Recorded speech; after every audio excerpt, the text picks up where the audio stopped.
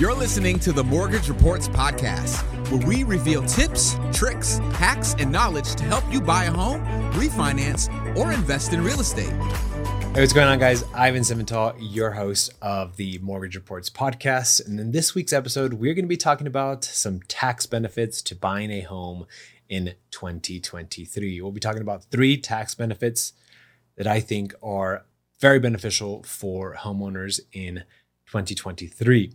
Before that, thank you so much for tuning in. Hit that like, subscribe button if you haven't already. And as always, share this with a friend or somebody that you think might benefit from this week's episode.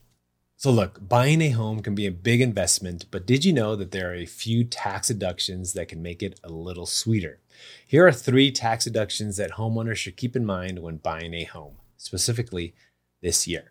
First, we have mortgage interest tax deduction. This is a classic tax deduction that can really add up. If you itemize your taxes, you can deduct the interest you pay on your mortgage. Now, this includes both the principal and interest payments. Now, the amount of interest you can deduct depends on the date of your mortgage, but for mortgages after 2017, we believe the limit is $750,000 for married couples filing jointly and $375,000 for those filing separately. The amount of mortgage interest that you can deduct depends on a couple factors, so please speak with your accountant, CPA, or tax preparer to find out those details. So in case you are feeling a little bit overwhelmed by your mortgage payments, just remember that a portion of it may be tax deductible.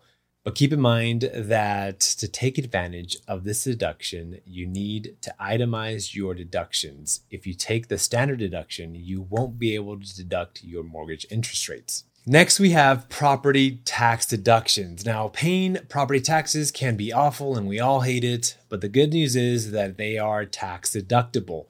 Now, this means that you can write off the amount you pay in property taxes each year. Just make sure, keep your receipts or documentation of the payments. Property taxes can add up quickly, so the deductions can be big in helping you lower your tax bill.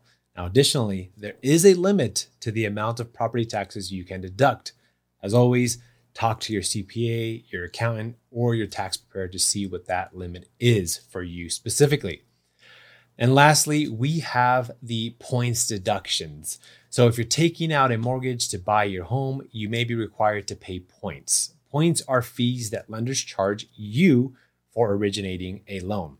Now, they are usually a percentage of the total loan amount and are paid upfront when you close on your home. So guess what? Those points are tax deductible too. Just be sure to keep documentation of the points you paid and when you paid them. These deductions can be especially helpful for first-time homebuyers who often have to pay points to get a lower interest rate on their mortgage. Now, the deduction can also be taken in the year that you pay the points, so you don't have to wait until you file your taxes to get a little relief. Okay, guys, so owning a home can come with a lot of expenses, but these 3 tax deductions can help ease the burden. Just remember to keep good records and consult a tax professional if you have any questions. Now, happy house hunting, and don't forget to take advantage of all the deductions you are entitled to so you can keep more of your hard-earned money in your pocket. As always, thank you so much for tuning in to this week's episode. Let us know what you thought about this episode in the comments below. We look forward to hearing from you and see you on the next one. Thanks for listening to the Mortgage Reports podcast. Visit themortgagereports.com for daily mortgage rate updates, news, and advice from experts.